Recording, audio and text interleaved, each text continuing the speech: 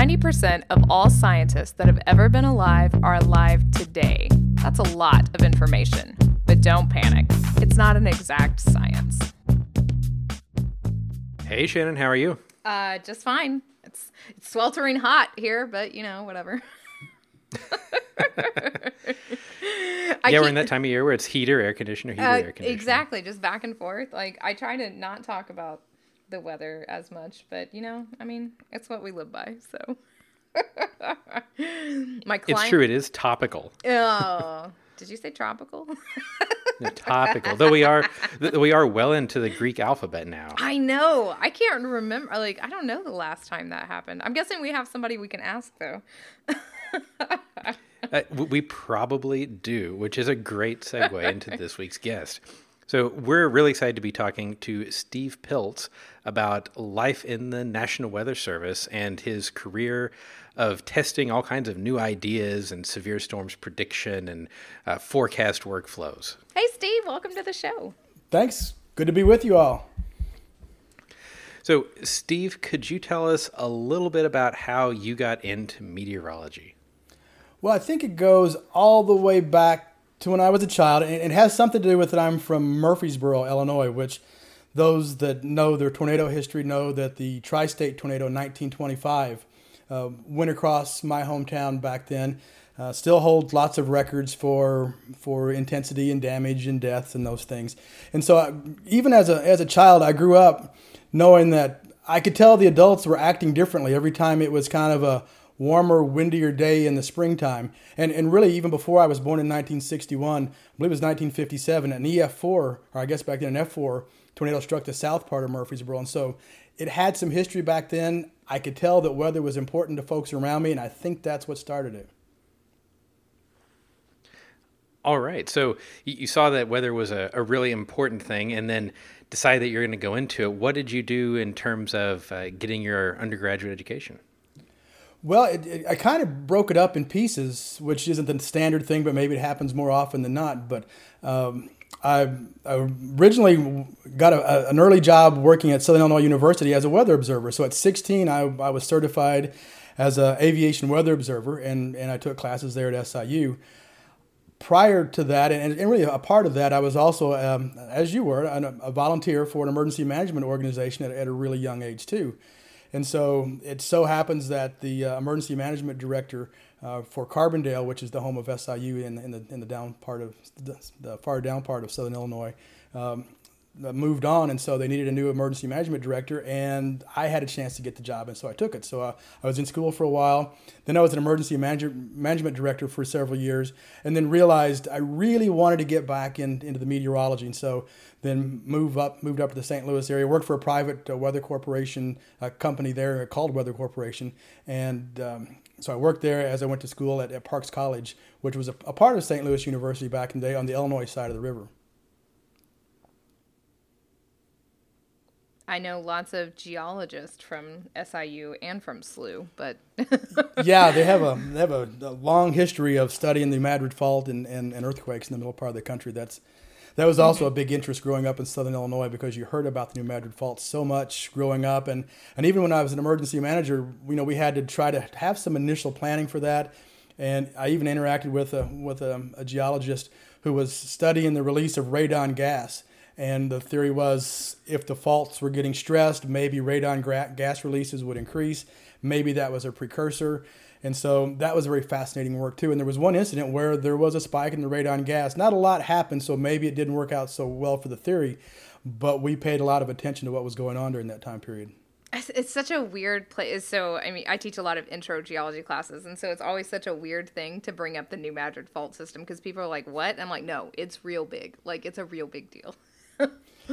Well, it is, and we interact with emergency management folks all the time, especially in Arkansas and Oklahoma, and so it's obviously a big deal for the emergency management folks in the state of Arkansas, and also increasingly so for Oklahoma in the last 15 years, something like that, because there's the realization that if something really bad happens in eastern Arkansas, folks are going to probably move west for help because you're not going to cross the Mississippi River because the bridge systems will be compromised probably. So Oklahoma has to prepare for the idea that folks are going to come looking into Oklahoma for help.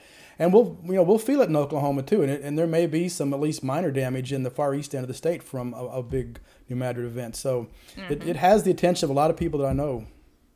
See, John, I told you it's New Madrid, not New Madrid. Well, that's the Murfreesboro pronunciation. Maybe I it's think different. it's the real thing. I'll do that. Just like it's Versailles, Missouri instead of Versailles, but that's a whole nother show. It definitely. So Steve, we've talked about weather hazards. We've already delved into earthquake hazards. So what exactly is it that you do now for a living? Well, on any given day, it actually can kind of vary. And, we were joking before we started. This is probably the most intensive administrative month that I have, being the station supervisor at the Weather Forecast Office in Tulsa. We're switching fiscal years, so there's budget things that have to be done, personnel evaluations, all kinds of forms that actually just get in the way of what I want to do, and that's looking at the weather and looking at what's going on with the colder weather coming up, in the next few weeks. And so it can be a little bit of anything. So on any given day, I might be somewhat disconnected, trying to be an administrator. Other days, I might be on the warning desk, putting out tornado warnings. And so it's a cool job to have. It's lots of I can be involved in lots of things. So it's one of those things where I can do a lot of stuff, but not necessarily be good at anything. So it's fun to do. I don't think a lot of folks really know how the Weather Service office works that's near them, how the WFO works. So you're the MIC or meteorologist in charge, but what are the other roles that are surrounding the Weather Service office, and what do those folks do? Well, the Weather Service is laid out in multiple tiers. The local weather forecast office or river forecast center, and there's both of those facilities in Tulsa. And there's 13 co-located offices that make up part of the Weather Service. But at the local weather forecast office, we have the most direct contact with the folks that are being impacted by the weather. So we coordinate fairly routinely with emergency management, emergency responders, local media, and so we're constantly sharing information back and forth with them, and it could be over a variety of things. At the time that somebody's putting out tornado warnings, let's say in a local weather office, there's another forecaster in the other corner of the room that's putting out flight forecasts for the airports in the area. There's another forecaster on another corner of the office that's still looking at the longer range forecast. What do we have to deal with over the next several days? And so there's a lot of things that can be going on at any one time. And then you start throwing in the flooding. We have a service hydrologist who she focuses on the flooding aspect of the big weather events. And then we can get involved in the actual non-weather emergency management response, because when you think about it, something bad goes on, fire, chemical release, or whatever, weather's going to impact that. And so if we know what they need and we have communication with them, we can provide them with information about where the smoke plume might go, where the hazardous chemical might end up with a wind shift. And so we can go I kind of make the joke sometimes we're almost like the fire department of the sky. We know the fire department has quiet days, and there's other times, they're running all over the place with lights and sirens, and we kind of have those days too. I think, just like John just said, I don't think a lot of students coming up understand what the jobs are at the Weather Service. And I know I had a student just a couple of years ago who interned and he's a geologist, so he did a hydrology GIS internship at the Salt Lake City Weather Service office, and I always tell people, because they're like, okay, well, I see all these hydrology jobs, so what can I do? I'm like, you can work at the Weather Service. And they're like, no, did you hear me? I said hydrology. I'm like, yes. And I think about, me being an undergrad, I don't think any of us really knew either, I worked at the Severe Storms Lab, so I got to know a little bit better, but I don't think a lot of us knew. And that's something I wanted to sort of ask you about in terms of talking to students, because that's something that I mentor a lot of students and say, these are your opportunities from the Weather Service. But to get into the government sector is a lot different than, working at that weather corporation that you were talking about, right? It is. It's different, and it's, for one thing, with being a government meteorologist, you're you're trying to do a lot of things for a lot of people. Sometimes a corporation might be more specialized. In the company that I worked at way back then, it was specialized in serving utilities. And so it was very specific temperature forecasts in a lot of cases. And those forecasts would be out a number of days. Where in the Weather Service, you're asked to kind of serve the public, which needs a certain type of weather forecast messaged in a certain way.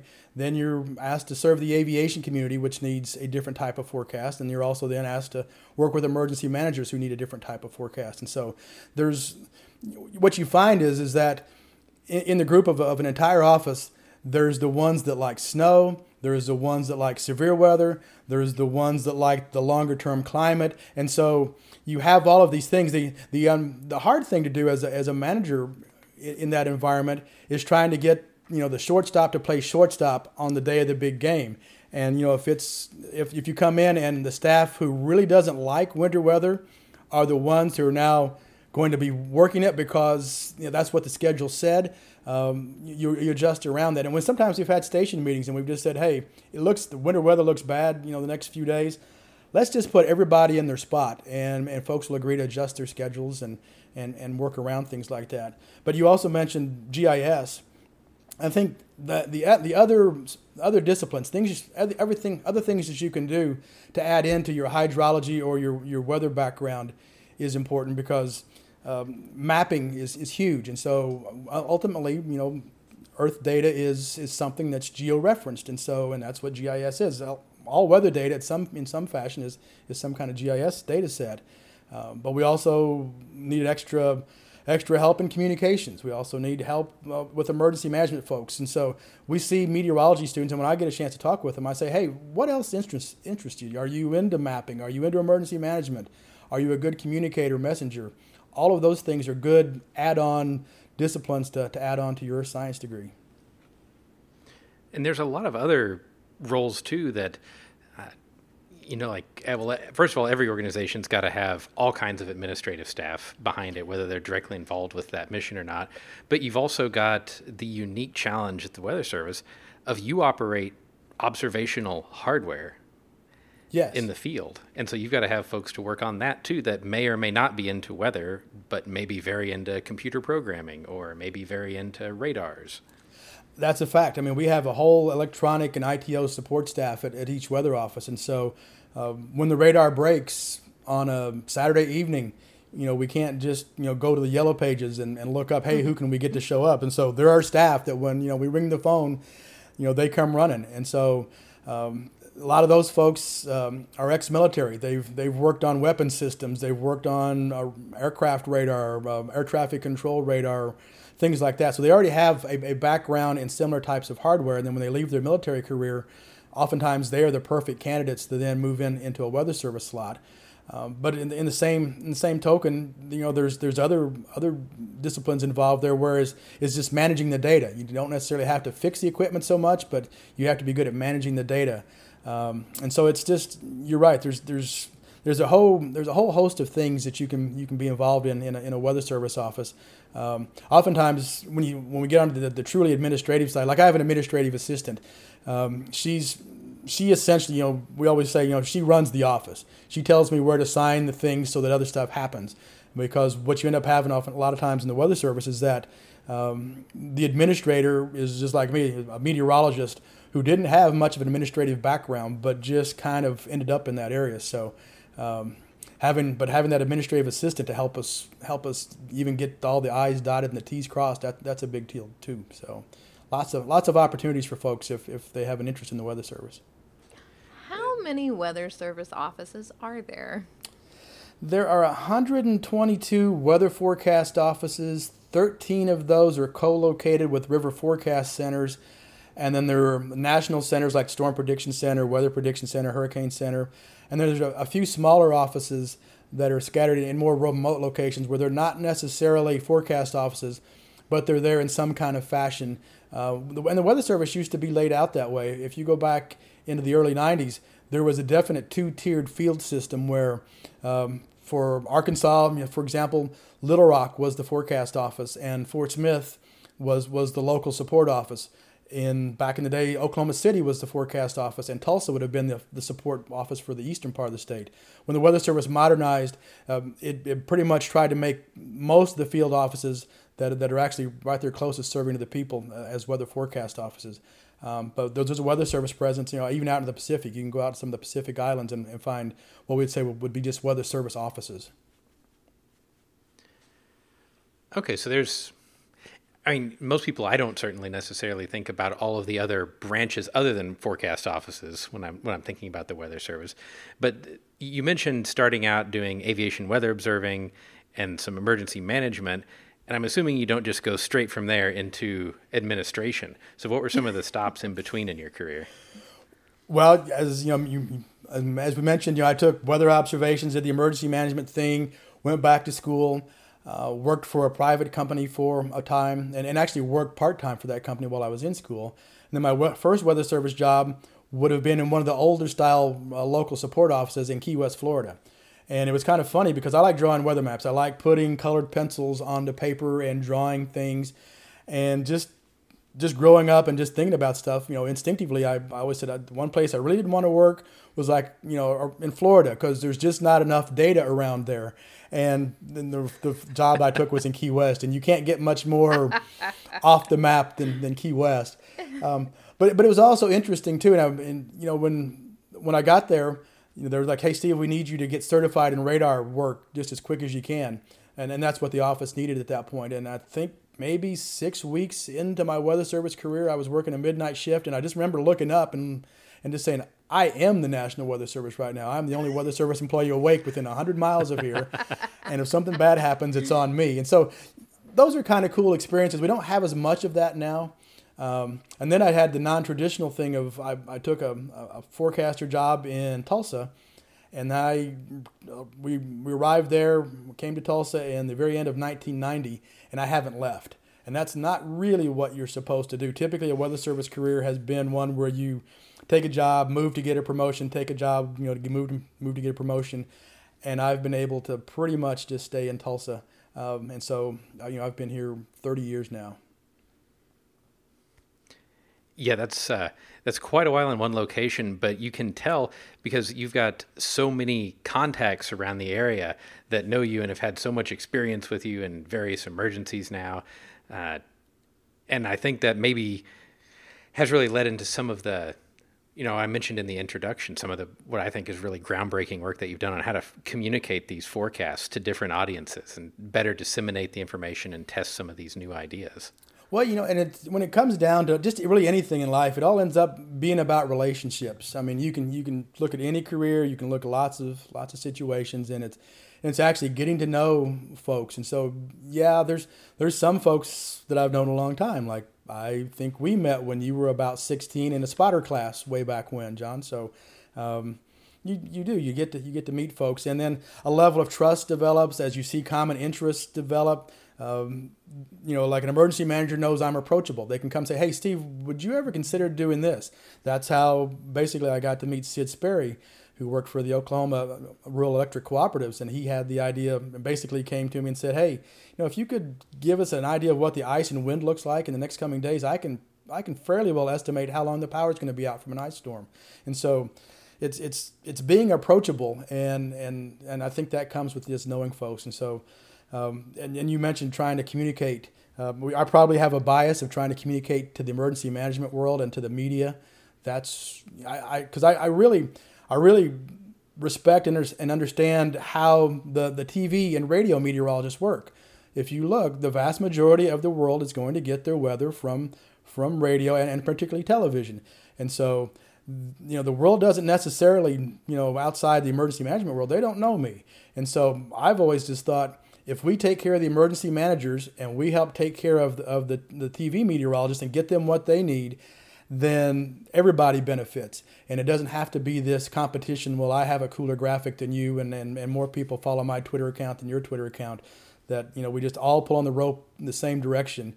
And to me, that works out real well. And so it leads to those things where we developed and I think what you were thinking about on a couple of times you mentioned innovative things. I think they're what we've called our Chicklet page. I guess its real name is our decision support page. Anybody that's looked at the Tulsa Weather Office's webpage can find that. And there's a series of colored indicators on that page that relate to potential hazards for the next 7 days across the area. And the little indicators looked an awful lot like chiclet gum after we put a little 3D look to them. And so we just called it the Chiclet page once, and that's the name that's kind of stuck with it. But it's things like that. When the emergency manager comes in, they can click on that one thing and they can look across 7 days of potential weather hazards, and they know how they maybe want to plan the rest of their day or their next several days. So when coming up with ideas like this, are you more of a ask forgiveness, not permission type of idea tester, would you say? Or do you develop these things and kind of trial them with folks? How do you go about your process of coming up with an idea and then eventually getting it to a very well accepted deployment like that? Well, I think part of it is understanding the rules and where the gray areas are, and where when somebody says, hey, I don't think that's exactly right, being able to have at least enough of a logical interpretation of the rules that make them go, okay, I can see that. And so I try not to ever break rules, but I will stand with both feet on the line oftentimes. But you have to do it knowing that there are certain lines you can put your feet on, and there's other lines you don't put your feet on those lines. And I think with time, the world has kind of allowed us to do certain things. And, so I noticed there's times that within the weather service world or within the weather community, there are times where you can tell people don't particularly think we're going in the right direction, and so maybe they don't support what we do, but they don't stop us either, because we have occasionally gotten into some things that were kind of worthwhile, and so we get the benefit of the doubt a lot by doing that. Do you get to push all this stuff to other weather service offices? How autonomous are you guys? Well, it used to really bother the directors of the Weather Service 20 years ago because we were all islands, essentially. We were all doing our own thing. And as the internet matured and evolved and you began to see what every office's own thing was, you saw some good, you saw some stuff you didn't understand, but mostly you just saw lots of different things. And as the internet allowed the world to see all behind the curtain a little bit, and we all began to watch offices much more remote from us, there's been more of a push to try to become more consolidated, more consistent in what we do. And that kind of gets important down, especially at the state level and higher. The local fire chief may not really care what the forecast office next door, half a state away is up to, but maybe the state emergency manager or the governor's office does. And when you present them with a map that looks a little bit out of sync, they may not like that. The seasoned emergency manager can look at that map and say, that tells me there's uncertainty. I can use that odd look to the map to say, hey, look, Norman's got this, Wichita's got that, and Tulsa's got that. That means there's not a lot of agreement right now in the world. But if you show that to someone who's not really in the job to try to interpolate the deeper layers of those data, and they just need to know what's up, a map like that can throw them a curve. So you're seeing more sharing of information, and some of our information, some of what we do does get pushed out. Every weather office in the country will have some version of a Chiclet page before long. You're seeing that spread. It'll be a little bit different than what we did. Of course, every office will like what they did originally, so we'll say ours is better.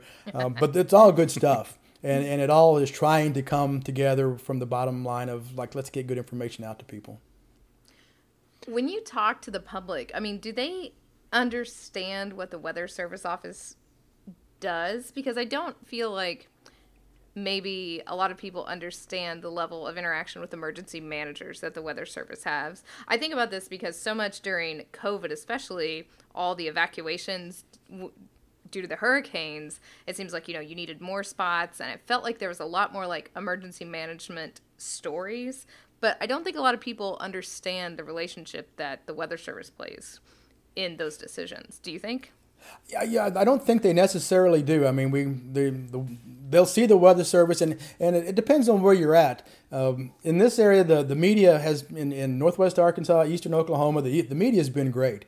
I think it comes from the idea that we all try to pull on the rope together, and so the media will interview us and ask us questions where that doesn't necessarily happen in other areas, and where it's like it's such a competition that the TV stations don't need to have the public looking at other weather sources. They need them looking at, just their station.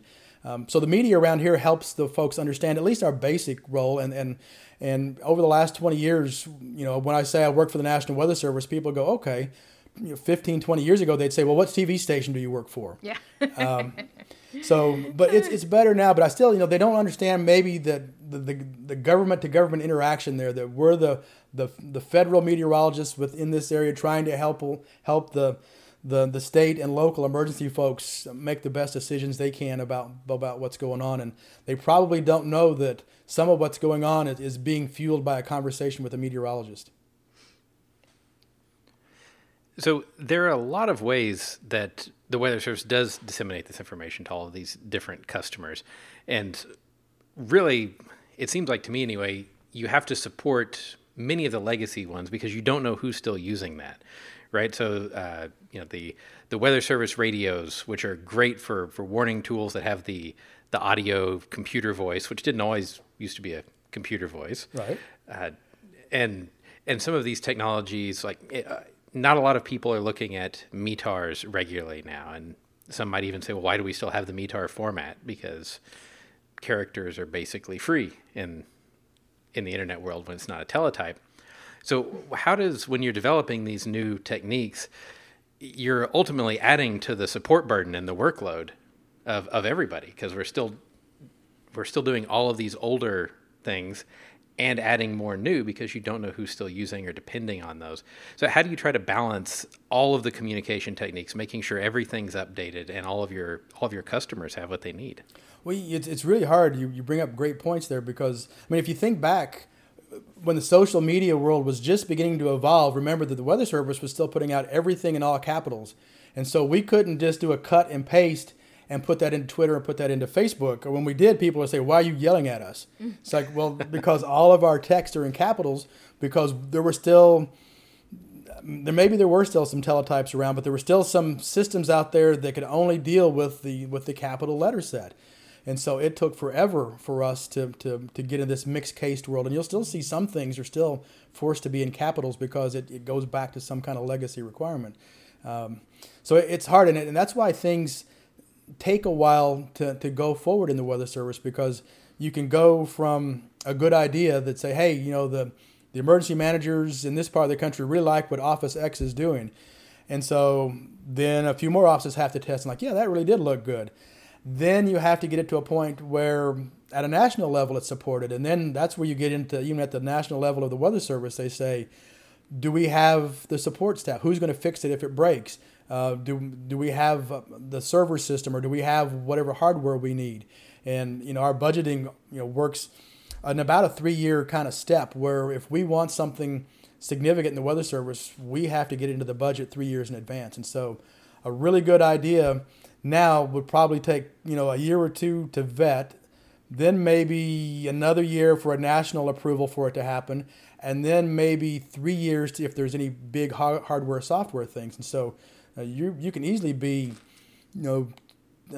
4, 5, 6 years down the road after a good idea emerges. But it's all trying to address what you said, John, was that you can't just change things because knowing how much code you write and for all the reasons that you write it, if we just suddenly said we're not doing this anymore, we may break just countless numbers of scripts that are driving TV things and emergency management things and other data things that would drive people crazy. I was always surprised when we were doing work on MetPy and I didn't really believe it even necessarily at first, but you make some very small incremental change and we make a release. And even though it was documented, okay, we're going to change this, there was a warning, it was always amazing within 12 hours the amount of emails that I got. Well, yeah, because you broke my thing. I don't read instructions until I have to. Instructions are the last resort of understanding something. So, yeah, no one's going to read that before, even though you thought you had told them real well. So, see, people are. I remember somebody had their computer out and they were complaining about that little banner that keeps coming up about Java. Do you want to turn Java off? And I'm like, I can't. How am I going to look at the Weather Service webpage? What am I going to do? I'm like, you guys have this, right? You got this?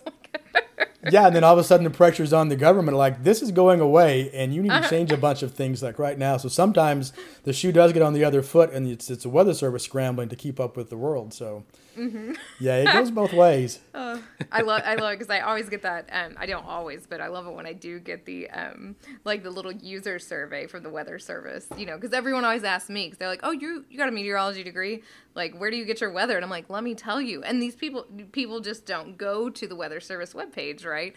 And so I've been like funneling people there. And my brother-in-law now, when I call him, it's that little like that's the because he shovels snow in Iowa. So now he's like all Weather Service all the time. And it's really funny to me how few people like go to that as a resource. And it truly is just TV, really.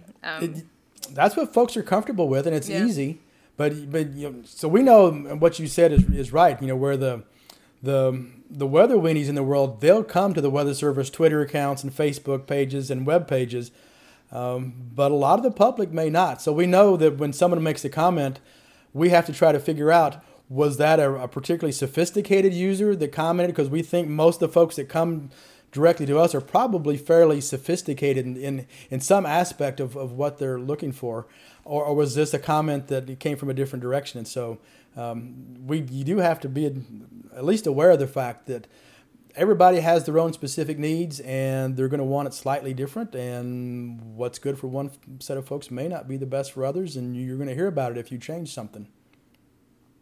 Yeah, and if you tell Bob that's going to go hunting on Saturday to go look at a taff, it's not going to go so well. That's right. That's right. Although there's a ton of information in the TAF, and if you know that there's actually good hourly information in there, it's a smart place to go get information. But you can't hardly read the thing if you're not a pilot. So yeah, it always amazes me when you go to the Weather Service website, the Hurricane Center website, the Storm Prediction Center website. You can spend 5 minutes there, or you can spend an hour there, or 2 hours there. It's just so many depths of information.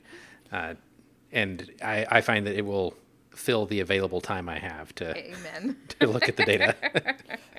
And that's what the one thing we tried, we talked about, trying to have a more consistent approach. That's one thing that the Weather Service has tried to do, although they get us herded, and then a cat will run, another office will be a cat and run a little bit, and so things will change. But that's one thing we hear a lot, that if you're in this part of the country, you're used to clicking over in the middle left part of the web page, and that got you yesterday's high temperature. Now it's in the lower right part of somebody else's web page, and so there's been a push to try to have a more consistent look for the National Weather Service pages. So at least you know about what part of the page to click on when you're looking for a certain piece of information. But then you'll see that innovation kick in, and somebody will come up with kind of a cool idea, and the web page morphs a bit. Mm-hmm. Yep. I was going to save this question, but I'll ask it now since we're talking about forecasts and whatever. What do you think? So I lived in Denver for a while, and I've lived in Iowa, and so look at all these forecasts.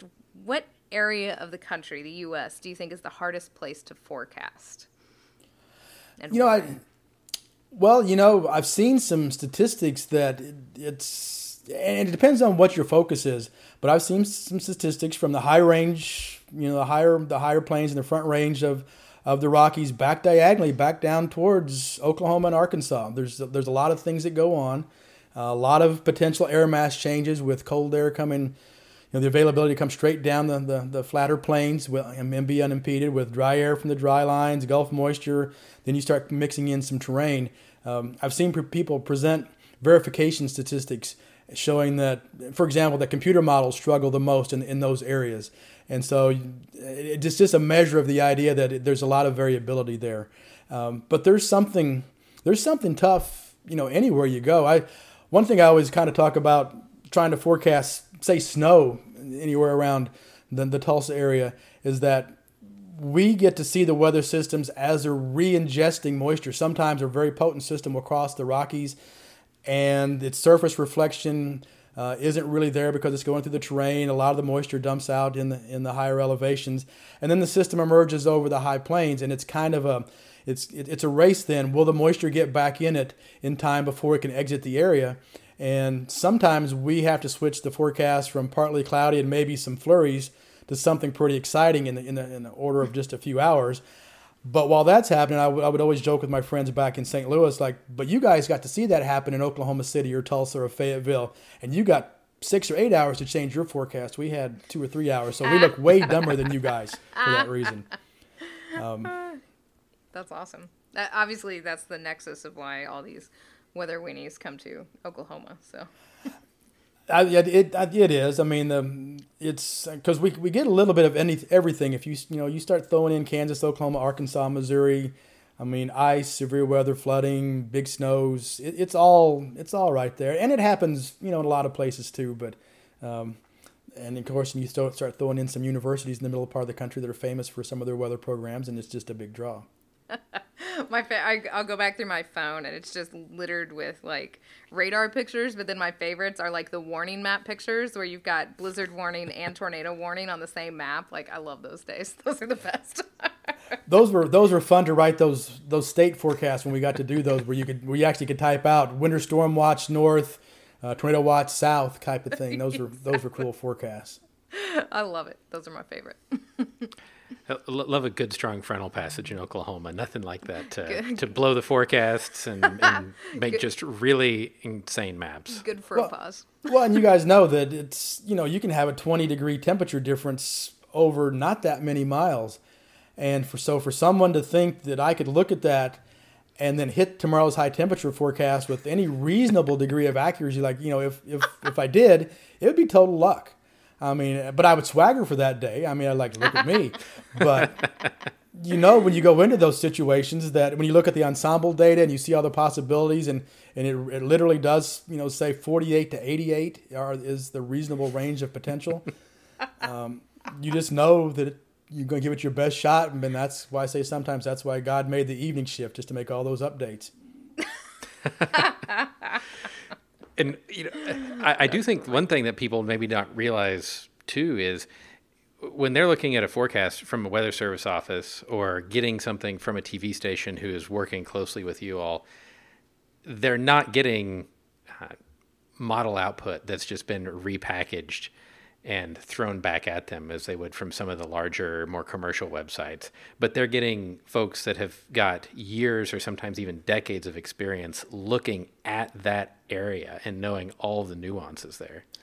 That's true, and that's still a big plus as far as the Weather Service is concerned, that humans are still in the middle of that process. It is an interesting evolution that's going to happen over the next 50 years. We know computers are going to get better, and there's going to be that time where maybe we get a forecast system that's really good and doesn't need much touching beyond so many hours. You would think, though, we're still a long way away from being perfect just looking out the window. It takes such a high resolution set of observations and smart ways to make that all fit into those nasty physics equations that make all the models run. I think there's going to be a job for a human for quite a while, but we will see probably with time, more emphasis placed on day 1 and 2 and saying days 3, 4, 5, and 6 are probably going to be close enough a lot of days. But still, humans are going to be there. But that's going to be the challenge for the Weather Service and the forecasters is to maintain that skill, because one of the forecasters in Tulsa would say, you don't plug your electric clock up when you want to know the time. You have to let the clock run. And basically, if I'm the pitcher sitting in the bullpen and the robot pitcher's doing just fine, and you haven't brought me in for 2/3 of the season, don't expect me to be super sharp. And when you bring me in the World Series in October, and all of a sudden you're getting panicked. So we're going to have to be smart of how we keep the humans involved in that. And that's going to be a big challenge for the weather world going forward over the next 10, 20 years. You just reminded me that I had to check the score in the World Series right now. But thank you. Good. It's 3-0 Tampa Bay. Is it? All right. Excellent. Well, so Steve, as you mentioned earlier, we've known each other for quite a while now, and knowing you and your hobbies, I'm going to say that they are exceedingly technical compared to most people that I know. So did your hobbies come from your job, or did your job come from your hobbies, or how did that work? Probably job came from the interest. I think I've always liked I've always liked radios as much as I've liked weather. That's for whatever reason that's always been in there. So when I wasn't very old, I was like probably 6 or 7 years old.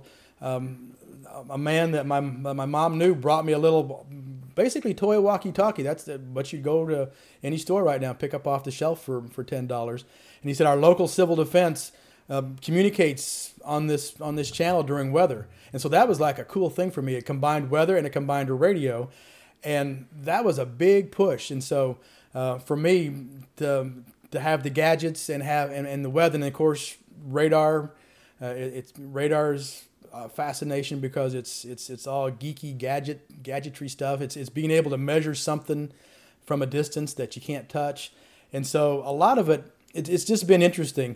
I just wish I was smarter. I'm glad I know folks like you all that I can ask questions to once in a while. But just to be able to tie, radio, and now, you and I have played around with drones and we talk radar stuff and we look at Python code, and all that stuff just ties together. And really, sometimes, you look at it and you go, this is, are you wasting time? But what I've learned over the years is that eventually some little thing that I'm doing that may look like a waste of time for a couple days ends up playing a role in something more important that I get into down the road. And so I've just learned to accept that I should explore all those things because there will be a use one of these days. Well, I don't know anybody else that would buy a software-defined radio and then go driving around, sitting with it outside their car, trying to map the beam width of their radar, or the beam pattern just of their radar, just because they were interested. We did know anyone else? I mean, really? I think he might know someone. If he looked in the mirror, he might. So, moving there's on. also a device that I've seen when we've met up for lunch before, where you started making a sensor out of toilet parts. Yeah, we did actually. This goes back to the big Gulf oil spill back quite a few years now, and we were just watching the decision support being rendered to the officials trying to deal with the cleanup and the protection of initially life and property after all that, but then ultimately the cleanup. And so one of the things they requested was something I had never heard of, and it was the wet bulb globe temperature. And looking at it, I quickly looked it up, and it's something that I think was developed originally by the Marines in the 50s. It was something that basically they could still get folks to be all that they could be in their basic training, but not cause harm when the weather was bad. So it was actually a way of being able to train harder and safer. And OSHA had picked up on that, and so folks that are out in hazmat suits running around the beach trying to pick up tar balls and clean things up in warm weather, they were very, very aware that heat stress was a problem. And so we learned that it was, you measure that. One of the ways you do it directly is you got a 6-inch copper globe and you paint it black. Well, where can you get something close to a 6-inch copper globe that you can mess with? You go to the hardware store and you get one of those old copper floats for your toilet. So that's what we did. It wasn't 6 inches, but we at least wanted to see what would happen. And so then we painted it black. We shoved a thermometer up in it, put it out in the sunshine, and watched how it tracked. Tried to learn how sensitive it was and what kind of readings were to be made. We eventually, several of us at the weather office in Tulsa, we partnered with a math professor from Oral Roberts University, Dr. Demicelli. He's passed away now, but it was great for him because he took all of that great knowledge he has of math, which he would admittedly say sometimes just seemed like it was he just had that knowledge just to torture students. But he wanted to be able to take some of this stuff and turn it into things that could be useful. So he helped us decompose some big polynomial equations. We ended up writing some equations that would allow us to use standard Weather Service elements that we currently make as in the forecast office and produce at least an estimate of the wet bulb globe temperature. So this year, that actually became an official element within the Weather Service's National Digital Forecast Database. So it's kind of rare to go from a trip to the hardware store to go get some toilet parts to 10 years later, it's now an official forecast element of the Weather Service. I mean, did you just have to float that idea? At least it didn't get flushed. Oh. Yeah. Ask a question quick, John, before I keep going. No, that's a great story. And one of the things that, you mentioned drones. I know we've messed around with just putting all kinds of low-cost sensors on a hobby drone and flying it around. I think just collecting as much data as you can and seeing what you can get out of it is something that you've got a very good intuition about the atmosphere and about what's going to be useful and what's not. Whereas people like me, I know how to make computers do what I want. But you're the people that actually come up with all the cool ideas and figure out ways to make that something that's useful. Well, and one thing I think you and I discovered one day a few years ago, and I call it the Lehman layer. But you remember we flew, I think it was like around New Year's Eve one year. It was pretty chilly. And on the ascent and on the descent leg, we went through a fairly narrow, stable layer of faster winds. And it's surprising. I mean, I don't think it was more than 20 feet thick, but we hit it on the way up. We hit it on the way down. I heard it when the rotors began to strain a little bit. Like, wonder what it just flew through, because the engines are fighting it. And we got it back down, and John had some instruments on that he'd worked up, and it's like, who would know that a 20-foot layer of wind would exist fairly stably, 100 feet off the ground or 120 feet off the ground? So I have no idea what it was. I don't know if it's useful or not, but that's filed away. And one of these days, it may show back up in a thought. But I think that's what's really cool about science is don't not try something. Even measuring for the sake of measuring, just because you can, one of these days may point to something. So I think it's all cool. Yeah, I remember that. When we did that, I wanted to say it was 3 to 4 meters thick. So yeah, about the same thickness you remembered. And then I remember we also went out, I think there was an incoming front, and flew, and that resulted in a spectacular crash. It was. Of one of my drones. Yeah, there were pieces scattered all through the sky and raining down. It was kind of cool. Oh, wow. Oh, that's fun. Yeah, we thought we could get one more little run up and down in before the winds got too high, and that Always. was false. Yeah. But I think we recovered most of the pieces. So, I mean, I think you got all your material back. Just glue them back together. It is flown again. Oh, good. All right. Yes, it's actually hanging from the ceiling in the shop right now. So, we've talked about a lot of these technology aspects of sensors and models. And what technology are you most excited about right now? Well, the drone things are really cool. I think, from the standpoint of, I think we can marry some of that technology up with the higher resolution local models that are available to be run. And when we've been able to run those, we don't always have them. They're not always available to us. Some years we've been able to run them, some years not. But we have been able to see environments that we could tell with locally important for tornado formation. The best example I can think of has been several years ago now, and Tulsa folks remember the tornado. It was an EF2 that touched down just northwest of downtown Tulsa. Skirted some areas in the north part of the metro area, but for the most part stayed just on the outskirts of a lot of population. And you couldn't thread a strong tornado through a metro area much cleaner than you could with that one. But using local model data, we saw an environment that was leading to that, and Ed Kalanisi, the warning coordination meteorologist at the Tulsa office, he issued a tornado warning based solely on the fact that he saw the three-dimensional evolution of the storm as he expected to see it on radar, which was matching perfectly the data that we were getting from running local models and doing very high-resolution digital analysis.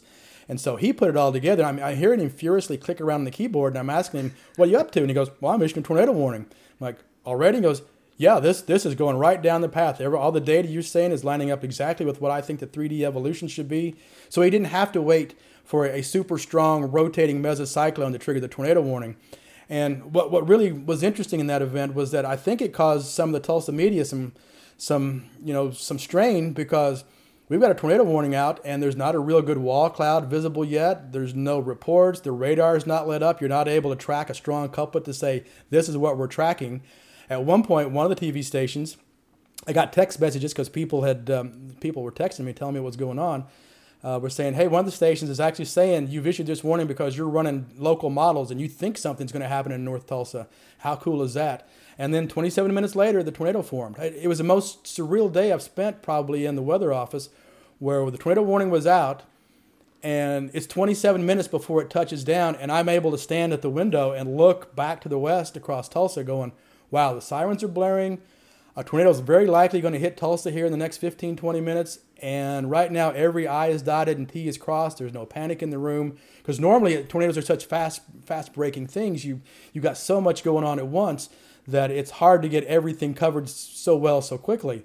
And I think if you tie back in drones, if we were able to have that kind of environment and be able to have a local drone flight, if there was a research team or even just an operational team in the future way down the road that could have flown as sounding in the vicinity of that data, and that could have given us even more confidence to say that, hey, yeah, our local model has actually caught this environment, and this drone sounding that we just happened in the last 10 minutes over to the west of Tulsa perfectly matches with the environment I expected. This thing's going to do it. So I think there's ways to tie in all that sensing with the local modeling data, and at times we can scratch the surface on that. And then all the folks from Tulsa remember a couple years later, we didn't completely miss an EF2 tornado in Tulsa, but we missed the beginning of it, and it didn't thread its way harmlessly through some of the edges, and through some of the trees. It touched down in a populated area, started doing damage immediately.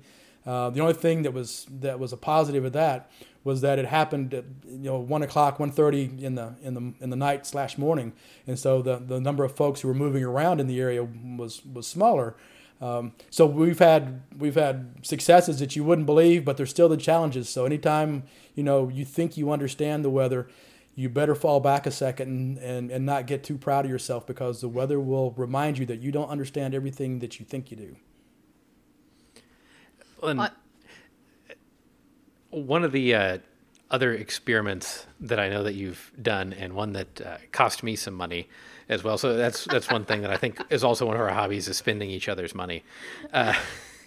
Is you 1 year for Christmas got an infrasound sensor, so low frequency air pressure variations. And you did too eventually. and eventually I did too. And this is one of those things where I said, you've got a lot more insight than I set it up, and I even went in and how can I tweak the analog to digital converter? How can I do this? Whereas, you're over here looking and finding incredible things in your data, and one of those was a tornado. Well, it sure looked like it. I mean, it was a tornado that was in the southeast Tulsa metro area, kind of north Broken Arrow, if people are familiar with the Tulsa area. The noise that was recorded on the infrasound microbarometer matched up pretty much exactly with the detailed damage survey that Ed performed the next day, and so it's that's a sound, and so the wind direction plays a role. You can't always get the detections you want, but we've seen some things, and we know infrasound properties. The lower frequency infrasound can travel great distances and doesn't dampen out like the higher frequencies. And so I think there's things there too. And so we've talked with some of the folks at Oklahoma State University about infrasound and drones, and so they're doing some neat stuff. And so I think it's hard to show really. It's always hard in some of the atmospheric science world to know that you had a definite hit on certain things, but you see enough going on to that's really probably what that was, and this deserves more look, and this deserves more research.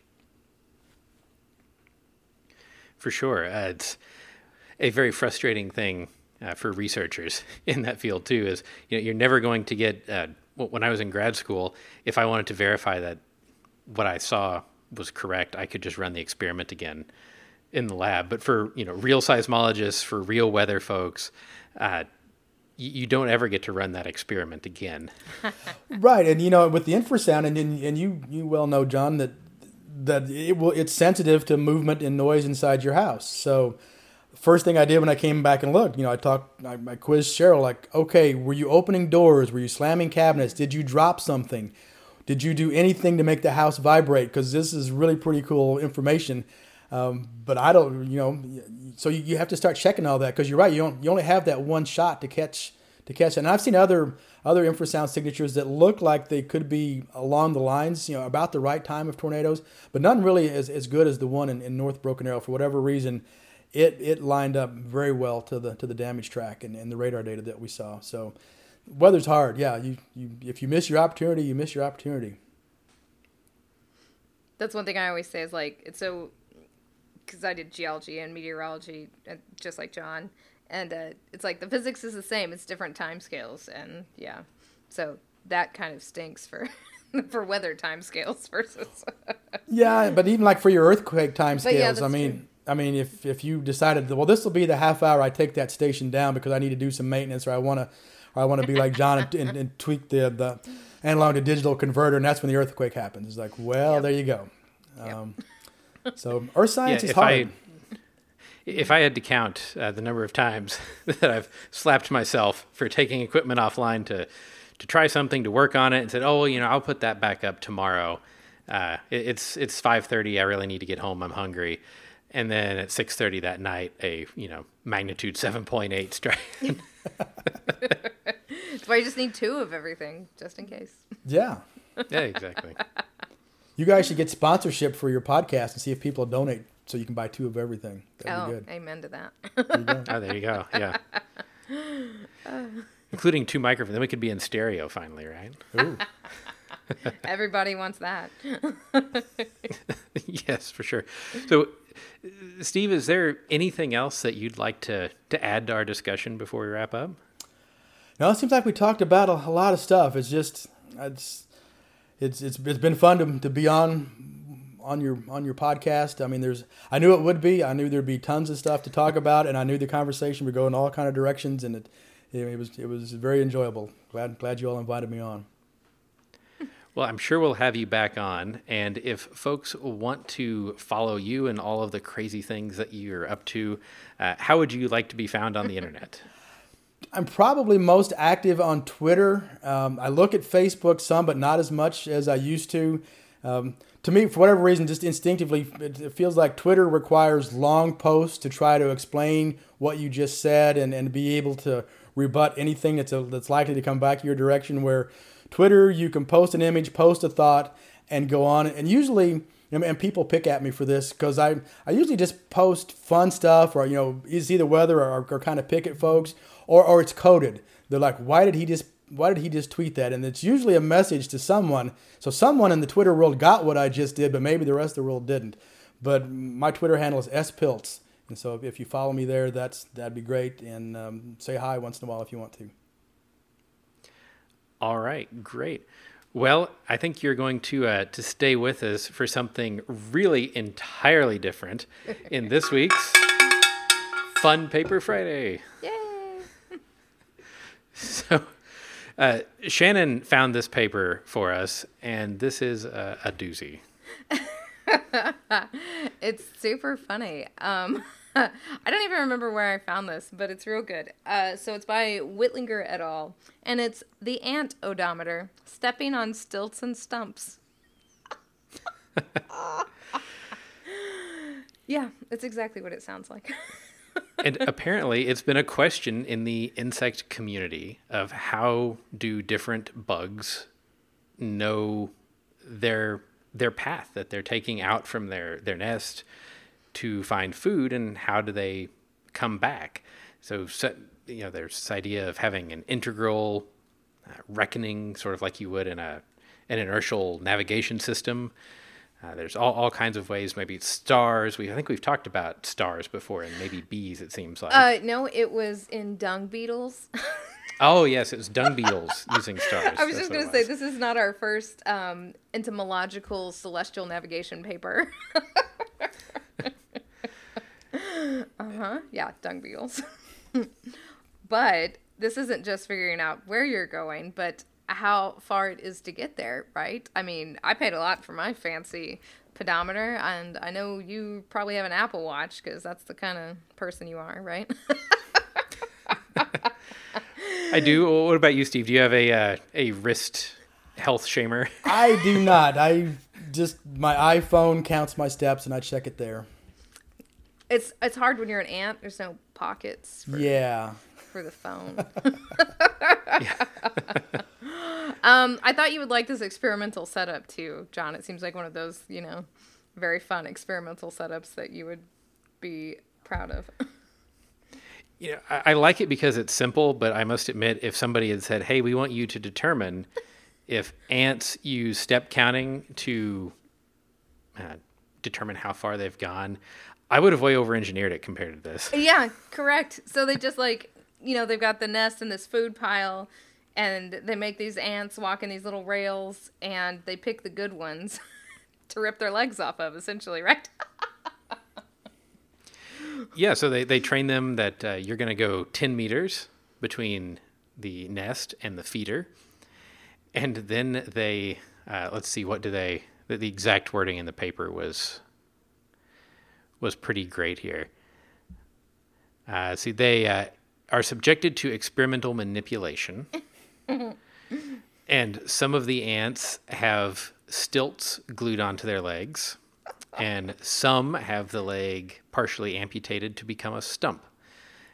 And then they put them in a long test track and release them and measure how far they go before they start doing this zigzag trying to find home seeking pattern when they think they're close to the nest. And it's exactly what they expected, which is the ones with stilts overestimated and the ones with stumps underestimated. Poor little guys. The stilts, by the way, were pig hairs. So some poor undergrad who probably didn't even make it on this paper was gluing pig hair to ant legs. Yeah. And then some other poor underground was, amputating ant legs. And yet another one had to, so they were interested in, is it just a timing thing? Mm-hmm. So another one had to look at high-speed video of these ants and count leg movements per unit time. And they ended up determining that the ones that were on stilts actually moved more slowly because they had all this added weight and bulk and couldn't move their legs as fast. So it's not just a timing thing. Yes. It really is step counting. That was like, there's this optic flow hypothesis, and then that other thing about, do they just feel it? It was really weird. The things have been put forward that we haven't figured out about how insects know where to go. There's a supplemental movie that you should absolutely watch attached to this. Yes, if you want to see ants on stilts, it's there. Uh-huh. And they also talk about the idea of somebody has posited the energy hypothesis. Yeah, this was which really is somehow strange. the ants can. It's sort of like Coulomb counting in a battery for your phone. Know how much is left. Somehow they're saying, okay, well, I've expended X joules of energy, so I must have gone X far. But that doesn't work because it turns out they're really good at keeping distance, whether they have a load in their mandibles or not. So there you go. Yeah, that was very interesting. These little ants are doing that kind of calculations, but obviously they're not. And I thought they just followed their own, that they left a scent trail of some sort, and they just followed that. Was that ever addressed in the paper? Could you tell? No. It wasn't. No, I thought it was. I thought it was pheromones too. Yep.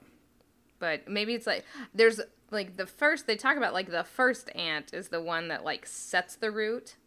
And so maybe that's it, but maybe over time, that doesn't matter, I guess. Yeah. I wonder if because they changed from the training to the test, they changed tracks. Mm-hmm. Oh, that's probably it. They got rid of the pheromones there.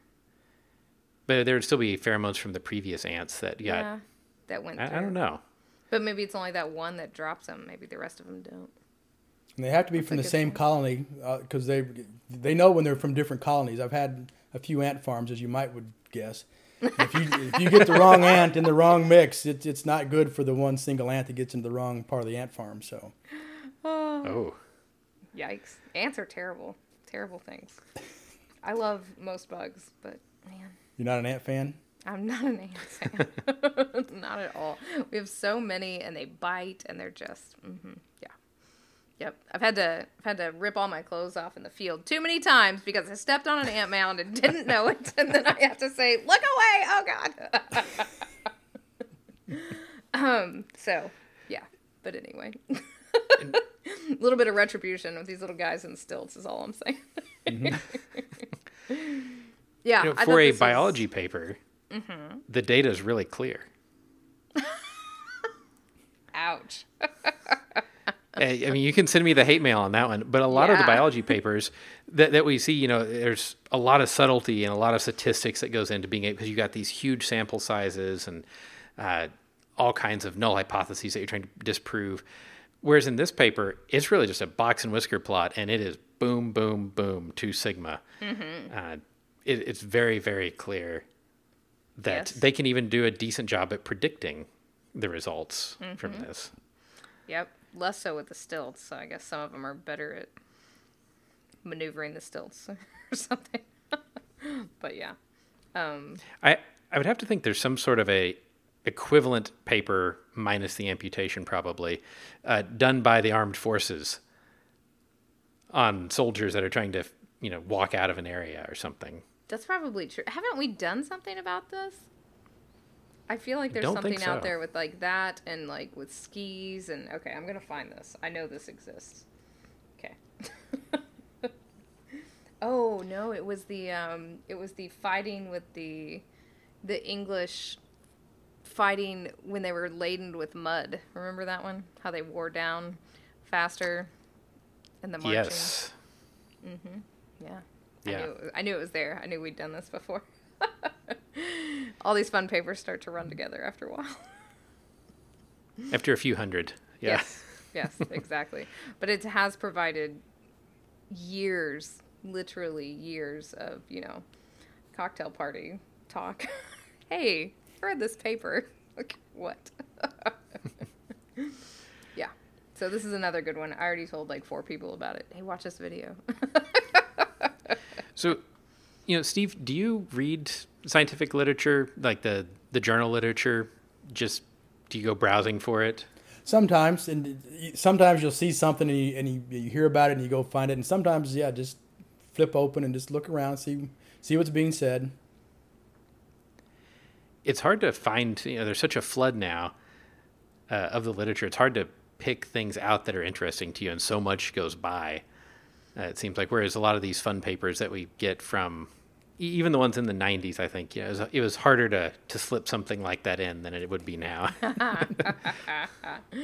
Yes. Well, social media has changed so much of what we think of each other and how we do research. And, when you mentioned that, back in the 90s, you had to do good work and go to conferences to be known and to have a reputation.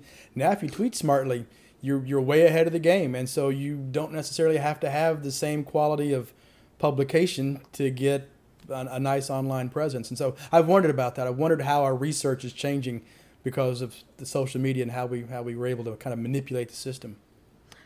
We did a fun paper about that. Did you? Well, there was one that was about like the titles and how like they've gotten funnier or whatever and how it's more widely accepted, and I thought that was really great. Mm-hmm. So. Yeah, and I think like you said, being smart with Twitter, presenting your spinning your research in a way that it looks relevant to more people, or maybe not looks relevant, but the relevance is shown better than you may have done before. Because I'll admit, reading one of the papers I wrote in grad school, if you just take the title and go with it, I spent the better part of a year studying the frictional characteristics of baking flour, which seems totally absurd, right? And if I had been smart about it and tried to make a tweetable title, a paper would probably have a little bit more impact than it did. That's exactly it. We'll come up with it. Right. And also, Steve, you really need to follow the Oh, what was it? Not anagrams. What am I thinking of? The one that was the computer program where it made, Acronyms? yes, the acronym generator. It's really There is a good. Python acronym generator. Is You there? can put in your Government- project's name. Yeah, every government employee should run this. It's pretty funny.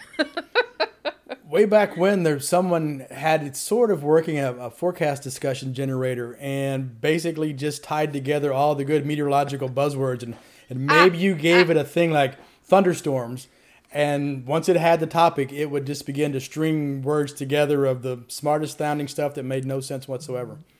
That's fantastic. Yep. And then you couldn't tell the difference between that. And then sometimes you just couldn't tell.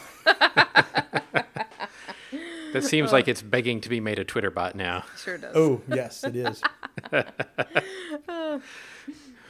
Well, if you have created your own weather generating Twitter bot or have replicated the odometer experiment with yourself, your children, or any other group of people, we would love to hear those results. Shannon, how can folks get a hold of us? Show at don'tpanicgeocast.com. We're on Twitter at don'tpanicgeo. I'm at Shannon Doolin. John is at geo_Lehman. And as always, thank you to our Patreon supporters for helping us get great interviews like we just had with Steve. So you can support us on Patreon, patreon.com/don'tpanicgeo. And even though our weather radios think twice before waking us up to warn us of severe incoming weather, until next week, remember, don't panic. It's not an exact science. Any opinions, findings, conclusions, or recommendations expressed are solely ours and do not necessarily reflect the views of our employers or funding agencies.